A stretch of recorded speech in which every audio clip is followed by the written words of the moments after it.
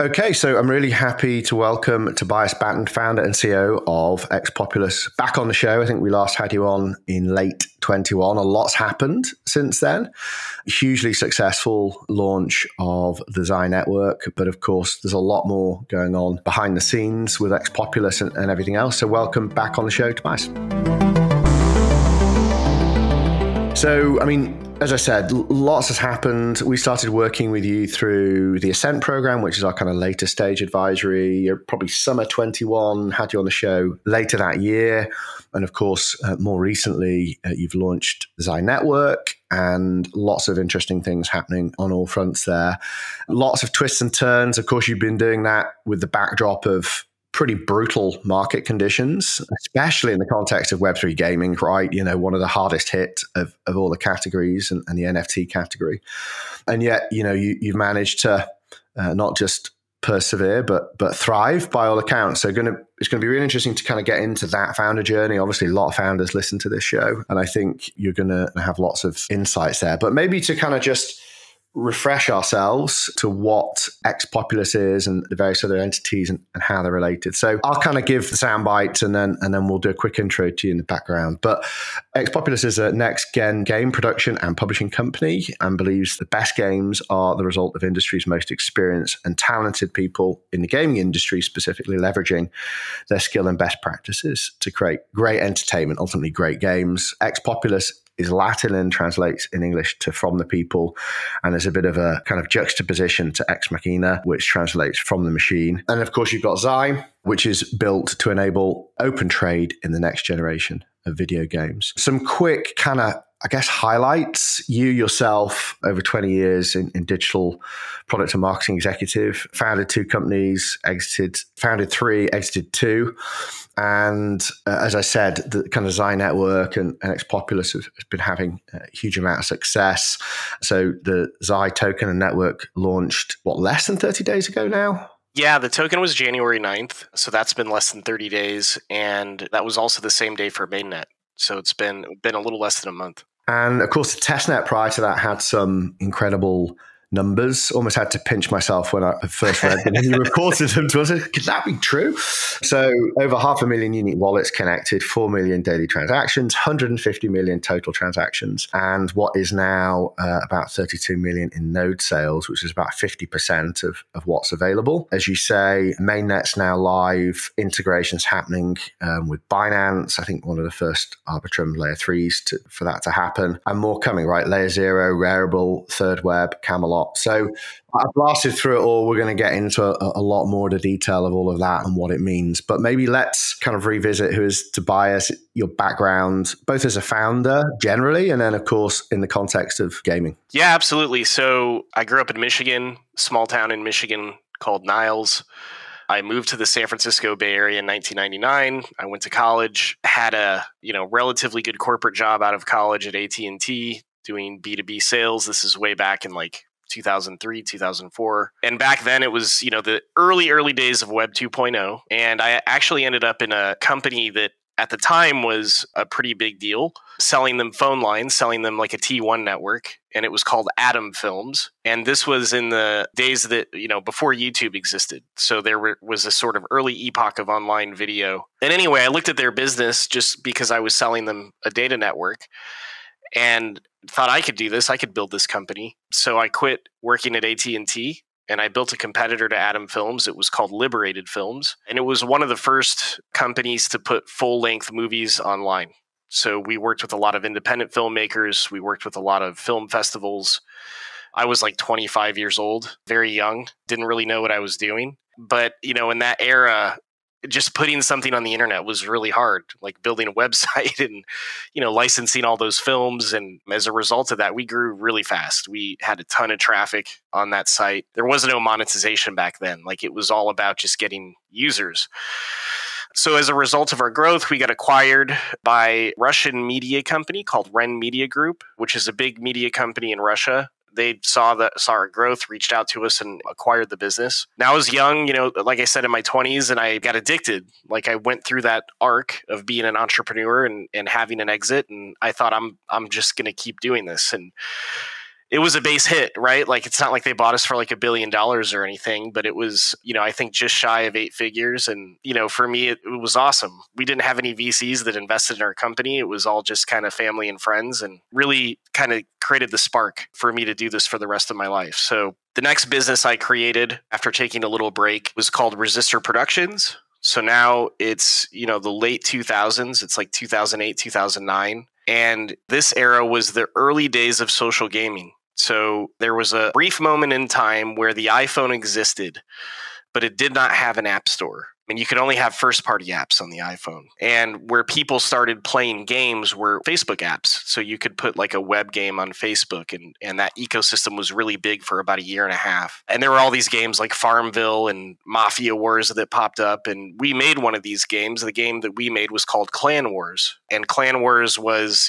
top 3, top 5 game on Facebook. It grew to about 10 million active users per month, and was acquired by IAC. So actually a smaller group inside of IAC called MindSpark Interactive did the acquisition. This was like 2010. That acquisition took place. Another base hit, not a massive acquisition, but enough to validate what we were doing and make me happy. After that, I took a couple of years off, and I helped IGN run an incubator called the Indie Open House. So this was from 2011, 2012 for about a year and a half, which I just did it for free, and it was fun. And in this era, I'm really dating myself with this story, by the way. You're making me feel old, because the funny thing is I think we discussed this on the last pod. There's a mirroring really of your journey. I think you're more on the founder side, but Atom Films, I remember working with, because in the kind of content side, I worked at a independent kind of content distribution company, and they were selling content, short films from festivals, stuff like that, to mobile networks.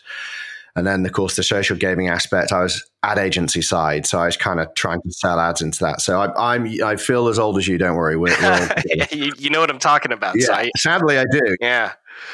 So I was at IGN helping them with this incubator, and Unity was a brand new engine, and for the first time, anybody could make a game. They didn't have to pay $1 million for an Unreal license. And there was an explosion of indie gaming that took place around this time. And some of the early big indie titles were like Braid and Limbo and Gish and a bunch of others. And, kind of this wave of indie developers were making these really sort of artistic games. And a lot of them were in this incubator. And I was there to help them kind of wrap a business around their game and understand about distribution, understand about marketing, and kind of play that role. So I did that for about a year and a half for fun, and I learned a lot about Steam ecosystem, PCs, consoles, early days of digital distribution. And of course, during this time frame, free-to-play mobile gaming was taking off, like in a huge way, right? I left that incubator and I created my third company, which was called Signal Zero.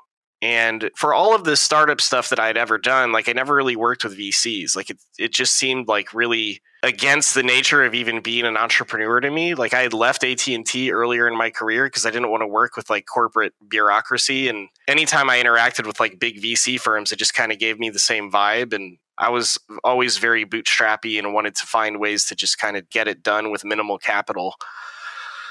So with Signal Zero, we bootstrapped that company. And really the deal with that was there were a lot of game studios receiving a lot of capital from VCs, and their mission was to get users, like by any means possible. They had to grow. There was no really Facebook ads back then. Not really. It was the early days of Facebook ads. Google was, of course they had their ad platform, but it wasn't really geared towards app stores. So we created an incentivized publishing platform for free-to-play mobile games. And the way it worked was game publisher would come to us. They'd give us, somewhere between usually $250,000, $500,000. Their goal was to chart their game into the top 10 or top 5 on the App Store. And we would take half that budget and we would give it to our players in the form of points. And then those points could be redeemed for an Amazon gift card, Bitcoin, eventually other cryptocurrencies. So we attracted like 70, 80 million users to this platform over the course of about 5 years. And we drove close to 1 billion installs for companies like Supercell, Machine Zone, Come To Us, all the big free-to-play mobile game publishers in the space. Now, that company was an S corporation. And what that means in the US is the company was made to do dividends to the founders. So we knew that the EBITDA multiple on advertising revenue was a low EBITDA multiple. The exit was never planned to be an acquisition. It was basically just flow through, let the cash flow through to the shareholders. So that was a successful business in that regard. And eventually Facebook advertising and a focus on ROAS, which is return on ad spend, became more efficacious. Our business started to sort of go down in revenue. So we created a second app, and this was actually a very important experience, I think, for me as a founder. The second app that we created inside of Signal Zero was called Tap Rivals. So this was around 2017, 2018. And one of the big things happening in the industry at that time was skill gaming. So games where you can win money playing, but it's not considered a gambling because it's a game of skill. And the big mobile gaming platform that was doing this at the time was called Skills. So we were looking at that platform and saying we should do something similar.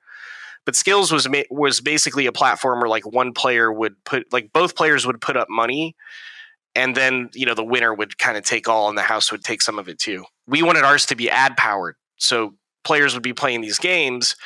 They'd be watching ads in between their gameplay sessions. The ad revenue would go to a pot, and the player with the highest score would win the ad revenue, which was even more defensible from a gambling perspective because you're never spending any money as a player. So we took the platform to Apple, we took the platform to Google, and we got the app uploaded to the stores and approved. And long story short, it grew very fast. We ramped to almost $1 million a month in a 3-month period. And then the next thing we know, we come into work one day and the revenue's at zero. And it's because it had been removed from the App Store because they changed their mind. And I learned my lesson. If you build your house on somebody else's property, you're taking a risk. And just because it's okay today doesn't mean it's going to be okay tomorrow. And ultimately decided to wrap that business up. Because of the first product we had, the publishing platform, it was a great outcome, I think, for all of us involved. But that takes us to 2019, end of 2019. And I had decided at the end of 2019, I was going to take a year off, spend it with my kids. And then the pandemic hits. So that turned into 2 years,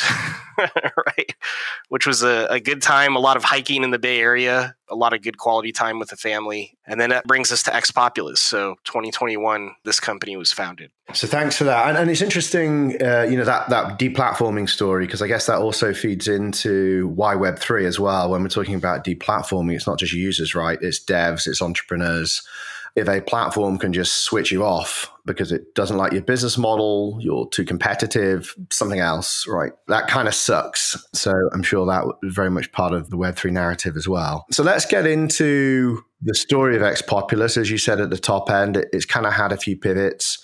I don't think there's so much exciting stuff happening today. It's not necessarily worth kind of going through all the twists and turns, but I think just generally, why did you start Populus, and then how did that then lead to what it is today? And of course, the Design Network, because I know that a lot of that came from your frustrations with trying to even select a chain to do what you wanted to do with Populus, right? Yeah, absolutely. So we started Populus as a game publishing company for Web3 and had a little bit of dream team to start. So myself as the operator and experienced entrepreneur, my longtime friend Mark Harris is our head of creative. He's a Oscar-nominated Pixar director. He was a director of a short called Borrowed Time, is typically supervising animator on their feature films.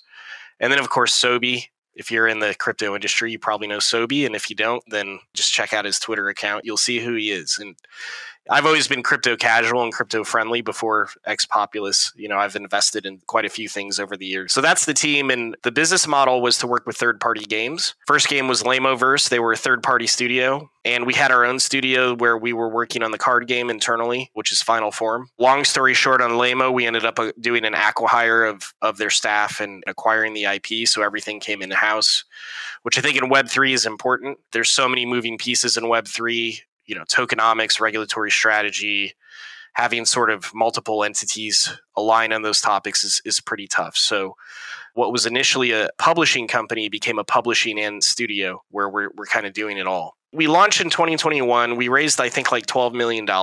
We have these two games that we're working on. Obviously, the public knows about these games. Lamo in particular is a relatively hype project. Final Form has been a slow burn. I think people are getting more excited about it now. And in 2022, we're doing deployments to Solana, Avalanche, a few other chains, and really realizing we knew this because we're experienced. We knew there would be user experience issues, but we're really realizing this is pretty rough right? Like playing a game. And by the way, Final Form is fully on-chain. All the game logic executes on-chain. It's like an autonomous world and all this stuff. So it was a bumpy ride with some of the chains. And now all these companies are wonderful. Don't get me wrong. We know most of the executive teams at these companies and they're great. But a lot of these chains were initially built for like DeFi. And you're trying to build like an entertainment network on top of it. And it's just not what it was built for, right? Moving into 2023, tried, Polygon and some other stuff. And each one of these networks had its own unique challenges. But the problem in general is if you look at a game like Fortnite has 400 million players. Now, obviously, that's an extreme example. But imagine if a game like that is that entertaining and that appealing to the public were to deploy to a chain. Now, what that would do for crypto would be enormous validation. It would bring a lot of players to adopt the technology. But we just realized, really, this is never going to happen if you're asking people to connect a wallet to a game. They're not going to make a wallet. They're not going to want anything to do with this. Like, it's a pipe dream. Never going to happen. So obviously, the industry's been talking a lot about account abstraction and moving sort of all that behind the scenes. We're not the only ones doing that. We weren't the first, but we really dug in with a few different partners and said, let's figure out this Rubik's Cube of, sort of connecting wallets, gas fees. How do we make this work in a way where you could actually deploy a game to a network and a player could have a great experience to the point that you might have 100 million players on the network. So as a part of that journey, my co-founder, Sobi, he was an early investor in Off-Chain Labs. So we got on calls with their executive staff and they were like, hey, we'll solve this problem for you. Just tell us what the problems are. We're going to build you your own custom chain. And this was before there was any mention of Orbit chains or any of that, right? So we worked on this project with them. I mean, they built all the technology. We were sort of the first client, the beta client, helping them understand what the issues were. And through work with both Off-Chain Labs and Third Web and Layer Zero, we were able to create a piece of technology, which is a blockchain and a few other things deployed to the chain that meets our user experience requirements, which was a lot of work in 2023. So technically, this is a layer 3, right, on the Arbitrum network. Could you maybe just explain what a layer 3 is, what it does, why it's needed, how it interacts with a layer 1 and layer 2? Yeah, I mean, so it's an optimistic rollup. That's essentially what it is. And of course, Arbitrum 1 is a rollup that's built on top of Ethereum. Ethereum is a layer 1. Arbitrum 1 is a layer 2. And Off-Chain Labs' whole purpose is to scale Ethereum, right? So they're building, everything they do is built on top of the Ethereum network. And everything they do is intended to make it faster and cheaper for people who want a cheaper and faster experience. If you look at Arbitrum 1, I believe it's the biggest L2 in the world now, if you go based on transaction volume or if you go based on TVL. So what they've done has worked, like as a fact. It's not speculation or forecasting. It's like that worked, right? So it's worked wonderfully for DeFi. Now, if you think about the entertainment world, movies, games, in particular games, you're talking about massive audiences that are very impatient. Arbitrum 1, Arbitrum Nova, these layer 2s are wonderful. But you need even more speed or you need even less cost to kind of facilitate the scale of the network that you're building. So a layer 3 came up and they're like, we could do a layer on top of the layer 2 and that you would have even more benefits in terms of speed and cost. And Arbitrum has two network types. They have a standard rollup and they have what's called AnyTrust. AnyTrust is what Arbitrum Nova is, and it's also what our chain is. And what it means is there's trust assumptions that are introduced to the network to make it faster, which is a data availability committee. So you're basically trusting this data availability committee. There's maybe, somewhere between 6 or 12 large corporations running these servers that are validating everything that happens on the network. And because you're building it that way, things are very fast.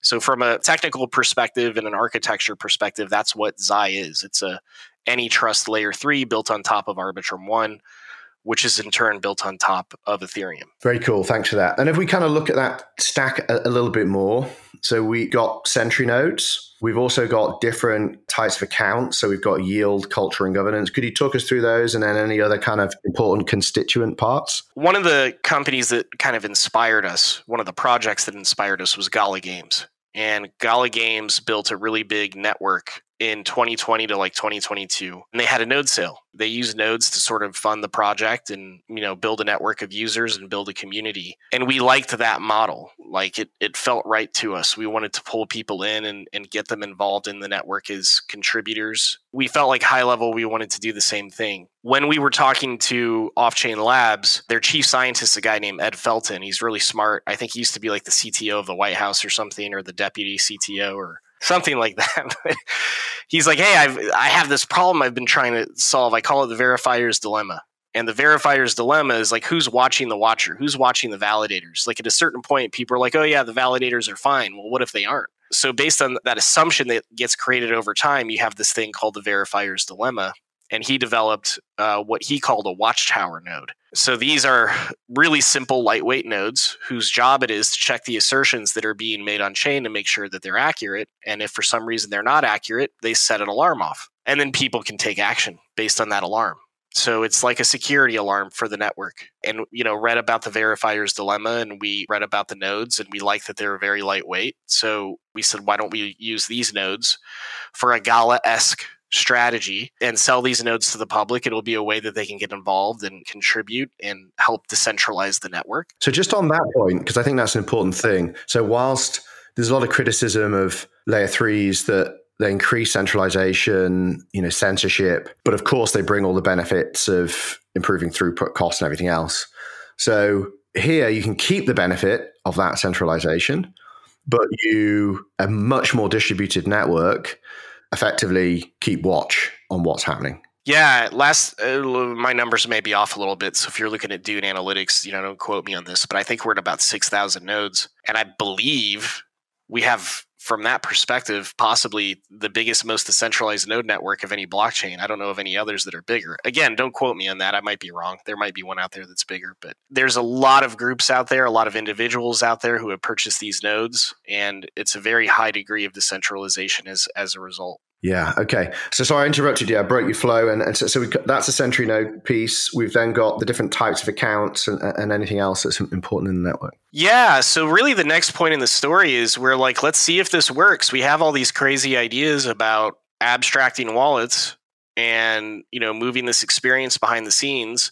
Let's put it to the test and see if this is going to work. So at this point in time, we had not sold the Sentry nodes yet. What we did is we put up a testnet, and we worked with Third Web and obviously Off-Chain Labs. Off-Chain Labs created the testnet of the layer 3, and Third Web deployed their technology, their gas relayer, their indexer, their abstracted wallet experience. And we put some test games on the network. One was Third Web's game, which is called Web3 Warriors. The other was Tarochi. And we had some other NFT drops and stuff that we put on the network. Now, we did an Odyssey style campaign. So, we'd researched like Linnea Voyage and obviously the Arbitrum Odyssey and these sort of campaigns work. And ours was not incentivized. We never announced anything about an airdrop. We were just like, look, you'll just get points. Like, what's the point? I don't know. It's just, we had a spreadsheet that would count up points for what people did on testnet. But really the key here, I think, was the abstraction technology. Like, you never had to connect a wallet. It was all happening behind the scenes with Third Web's tech. So if you look at our Odyssey campaign and you compare it to some of the other big ones out there, ours got way, way bigger, right? And it's because of the reduction of friction. It's because it was just easy. You just click on a website and you're playing a game, and NFTs are being minted in the background as the game is played or being traded. And the Web3 Warriors game is kind of like a Diablo style game with a lot of loot. So you can imagine, what that was like. And we just saw the numbers start climbing up. And it was like, I remember when we hit 100,000 transactions per day, we were like, oh, this is really great. Like, it's working. You fast forward to 30 days later, and there was literally a day where we hit 5 million transactions in a single day. And we were just blown away. We were like, I remember you kind of feeding these stats through, and I had to have the team treble check them, because of course, I don't believe you, but I was like, how are they counting? But of course it was all true. Yeah. And Off-Chain Labs was reaching out to us. They were like, what the hell is going on? Right? They're like, I'm like, hey guys, it's entertainment. You've been working in DeFi everything's been so focused on DeFi. Now you're seeing what an entertainment network looks like. It's big. It's a lot of users. And if you can reduce that friction, then the numbers get really big. So that happened, and that really started to build momentum and hype. Like, our numbers on Twitter and Discord were going up fast, and people were interested trying to understand what's going on and how can they get involved. And we decided to do the node sale. right? So again, this was inspired by Gala Games, but we have our own sort of technology strategy that's unique that came from Off-Chain Labs. And we put the nodes up for sale. And I remember talking to Sobi. Obviously, the market's been terrible. It's been horrible, right? We're forecasting like how much money do we think we're going to, how much revenue are we going to drive in the sale? Sobe's like, I don't know, like maybe $2 million or something over like 30 days, right? And so we launched the sale and it was $6 million in like the first 30 minutes, and it was like, oh my gosh. And, everything crashed and broke and we never expected that. And never in our wildest forecast predictions or anything did we expect that, just given where the market's been, right? But it happened. And, looking back from today, now we're at about $32 million in revenue on that node sale, and people are still buying the nodes every day. And yeah, it was a smashing success. And the other thing that's been really interesting to see is there's a ton of other projects out there now that are doing the same thing, where they're basically saying that looks like a successful model and we want to mimic it. Now, to be completely fair, there's other companies that have done this before. Gala is the one that we looked at. I think another one called Myria had done something similar. So we certainly weren't the first, but we definitely made people pay closer attention to the idea, I think, which has been pretty neat to see, right? And look, Dan, that's the cool thing about the space is that, there's innovation happening at every layer. Business model, go-to-market, technology is all done in the open. It's all open source. Everything's a derivative of something. It's tweaked. If it works, it's evolved. That's what's so exciting about it, right? So the fact that you can take some elements that you've seen work in the past, or maybe didn't work, but you like them and you could be refined, and then you can bring it out. And I think, look, we've got many networks ready to go live, through that we've worked with over the last even 2 years, to be honest with you. They've all been waiting for the market to come back. Fortunately, many of them have done really well to conserve or replenish their treasury and runway. Of course, being fiscally disciplined, but you were the first one to come out the gate this year. January is a tough month to do it because, you've kind of got in the Western world, everyone's kind of coming back from the holidays. Everything that's going on with ETFs. And then, of course, you're kind of somewhere in between that and Chinese New Year. And normally nobody likes to do anything in January for that reason, right? It's let's come back. Exactly. After Chinese New Year is when the world wakes back up, right? Which is like early March. Allegedly, but you proved people wrong. So, that was bold decision, I would say. And I think real testament to kind of your leadership, of course, and the wider team. And so you've mentioned now several games there, Crypto Unicorns, I know, Tarochi, Monster Chronicles, dozens more lined up now. You've gone live with Mainnet. What kind of things are we going to be able to see possible now on blockchains? Or is that almost irrelevant? It's just going to be all the stuff you'd usually expect from a game, you're now going to be able to do on-chain, where everything's abstracted away? Or do you think there is such a thing as a Web3 game?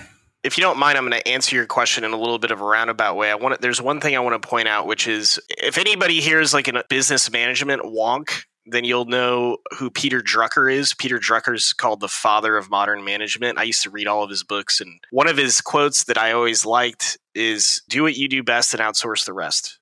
And when we saw the testnet really start to lift off, I had a conversation with my team and I'm like, what does this company do? What are we doing? What's the purpose of Populus? Over this 2 years, we had hired all this AAA talent from companies like Blizzard and Ubisoft and everything else. And, really our bread and butter is making games and then marketing those games and making them big. Those are the functions of Populus. So what came out of that conversation is, well, who's going to do the token stuff? Who's going to do the blockchain stuff? Like, really, that shouldn't be Populus. So a company was founded, which is called Xi Foundation, which has totally different founders and a different team. And the purpose of Xi Foundation is really to focus on custody of the blockchain, make sure the Sentry node network is growing and tended to, and to issue the token and do all that stuff. So when you hear about these two different companies, essentially Populus is a vendor of the foundation. We have, a strategic alignment, I think, with the Xi Foundation. But those two companies exist, I would imagine, somewhat similarly to how like Off-Chain Labs works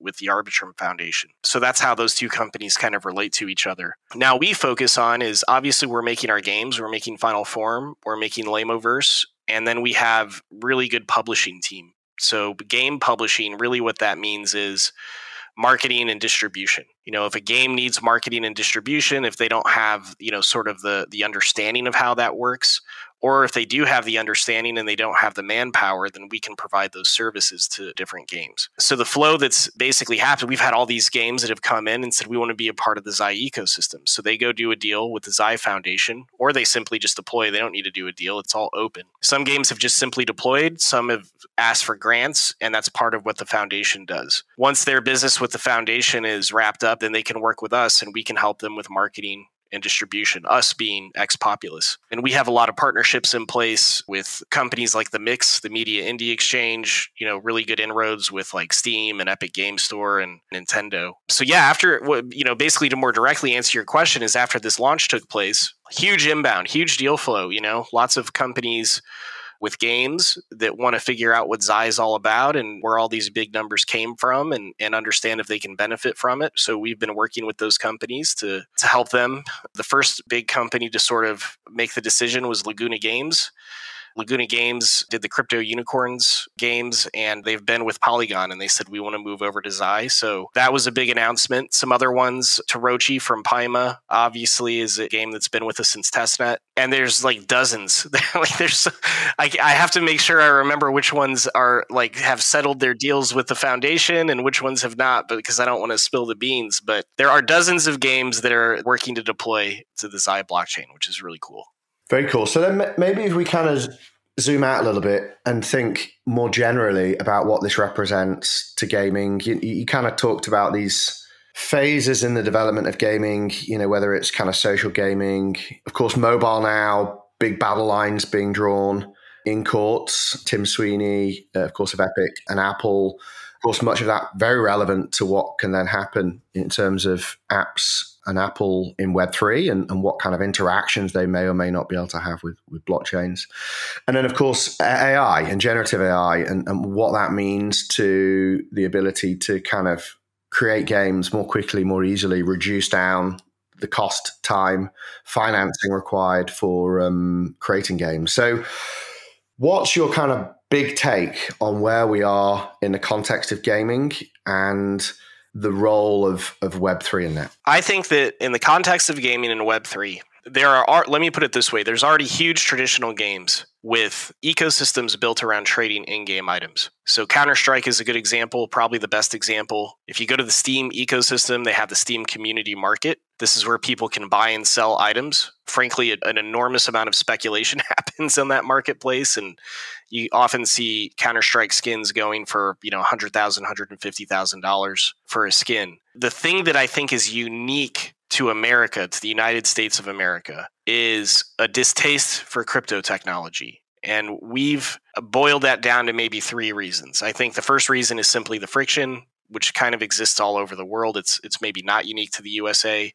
There's a lot of people that don't want to mess with wallets because they're pain. Let's face it. The second is, I do think, if you look at some of the PFP projects that came out in 2021, or maybe even most of them, the sort of bro culture that existed around those projects really turned people off, particularly in the USA. I think there was a large cohort of potential users of this tech that said, I see what that is and I don't like it, so I'm not going to interact with it. And then the third part is sort of like the propaganda around the environmental stuff, right? Like, surely proof of work networks are using a lot of energy and there's room for argument there, but the majority of networks that this technology is built on are proof of stake networks and are highly efficient or even carbon neutral. Getting past all that stuff, really the player experience here is what people love on the Steam community market with games like Counter-Strike. So getting people past that is kind of what we're working on. We're abstracting all the technology behind the scenes, which kind of Trojan horses people into this experience, and we think that they're going to love it. We think they're going to come into the games that are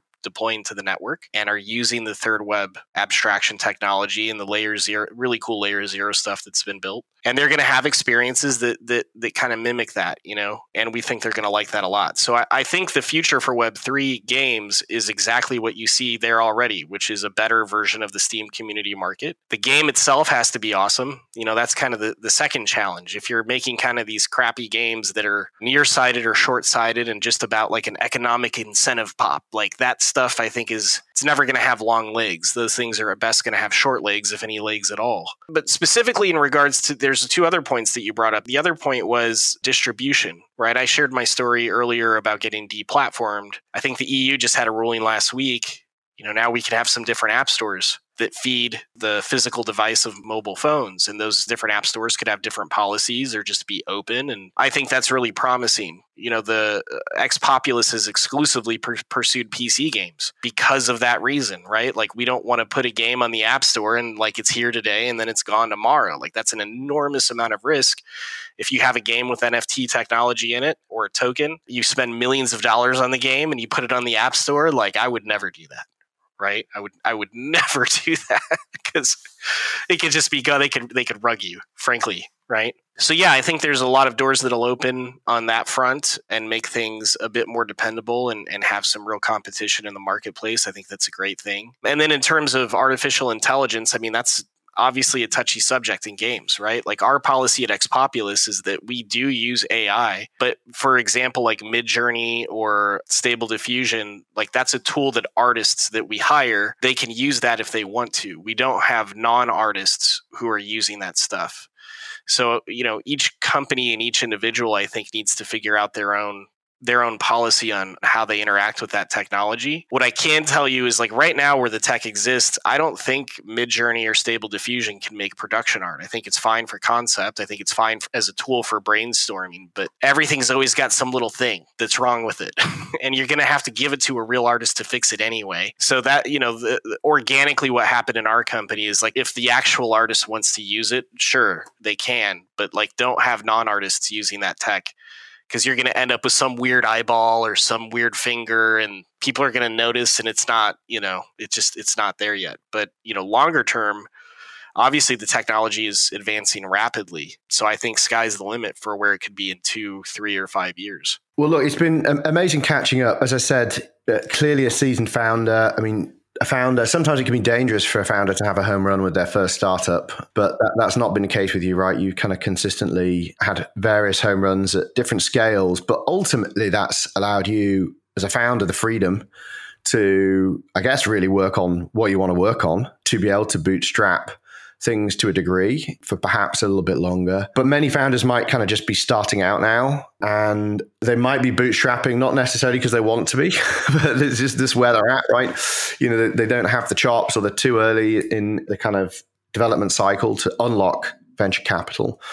You've kind of come through a bear market where actually the ability to bootstrap was almost a prerequisite. It's very difficult to kind of raise capital. What kind of tips have you got for Web3 founders? Okay, we're coming into a slightly different market cycle now, potentially. Funding might be more easily available, but what tips have you got to kind of help founders either coming into Web3 or native to Web3 kind of navigate this next cycle? Well, look, this is just my perspective, and there's like survivorship bias or whatever they call it. And my career has been base hits. I think I might have my first home run now with what we're doing right now, but it's been getting on base consistently. And from 2011 or so till 2021, that decade was a very special decade. The cost of money was basically zero. And I think a lot of bad habits were created in that decade where VCs were, the money chain, the money tree there was zero resistance, just flowed. The money just flowed, right? So I don't think it's going to be that way again for a while. I don't think that's going to come back in like 3 months or 6 months or a year or 2 years. I think things have changed for a while. And that's general to venture, right? We're not talking about Web3 now. We're talking about general tech. Talking about macro, crypto is going to have its own cycles inside of that, which are, is going to be, crypto's always got a kind of its own thing going on. So the thing that I learned through my journey, because, when I was 25 years old and I was doing my first startup, I had no idea how to raise money or do anything. So I just used credit cards and talked to my family and gritted it out, and it worked. And then that was my first experience. So there was never this thing in my brain of like, I need a VC, right? And I think what I've seen happen when I observe other companies, like, what is your focal point? Your focal point should be your customer. Your focal point should be the market. You're going to make a product or you're going to make a service, and you're going to release that to the market. And if the market likes it, you're going to succeed. And if they don't, you're going to fail. Like that is the simple equation here. The thing that frequently happens with founders of all ages and experience levels is they are not thinking about what the market wants or what their customer wants. They are thinking about what the VC wants. And those two things are frequently not the same thing, because VCs are just like us. Like some of my best friends are VCs. I'm an angel investor, just people. Everybody has their own ideas of what they think is going to succeed. And most of the time we're all wrong. So I wouldn't get too fixated on like whatever the current VC meme is of like, oh, you got to be this, or you, like really what you got to do is you got to make something that's going to like someone's going to spend money on it. So keep your focus on the customer. Never deviate from that from the start. Hopefully a VC sees the same thing you do and there's alignment. If you're able to raise significant capital because of that, then that's going to help you. But the last thing you want to do is raise capital from a VC and then go down a path where no customers want what you're doing because you're just making a big mess.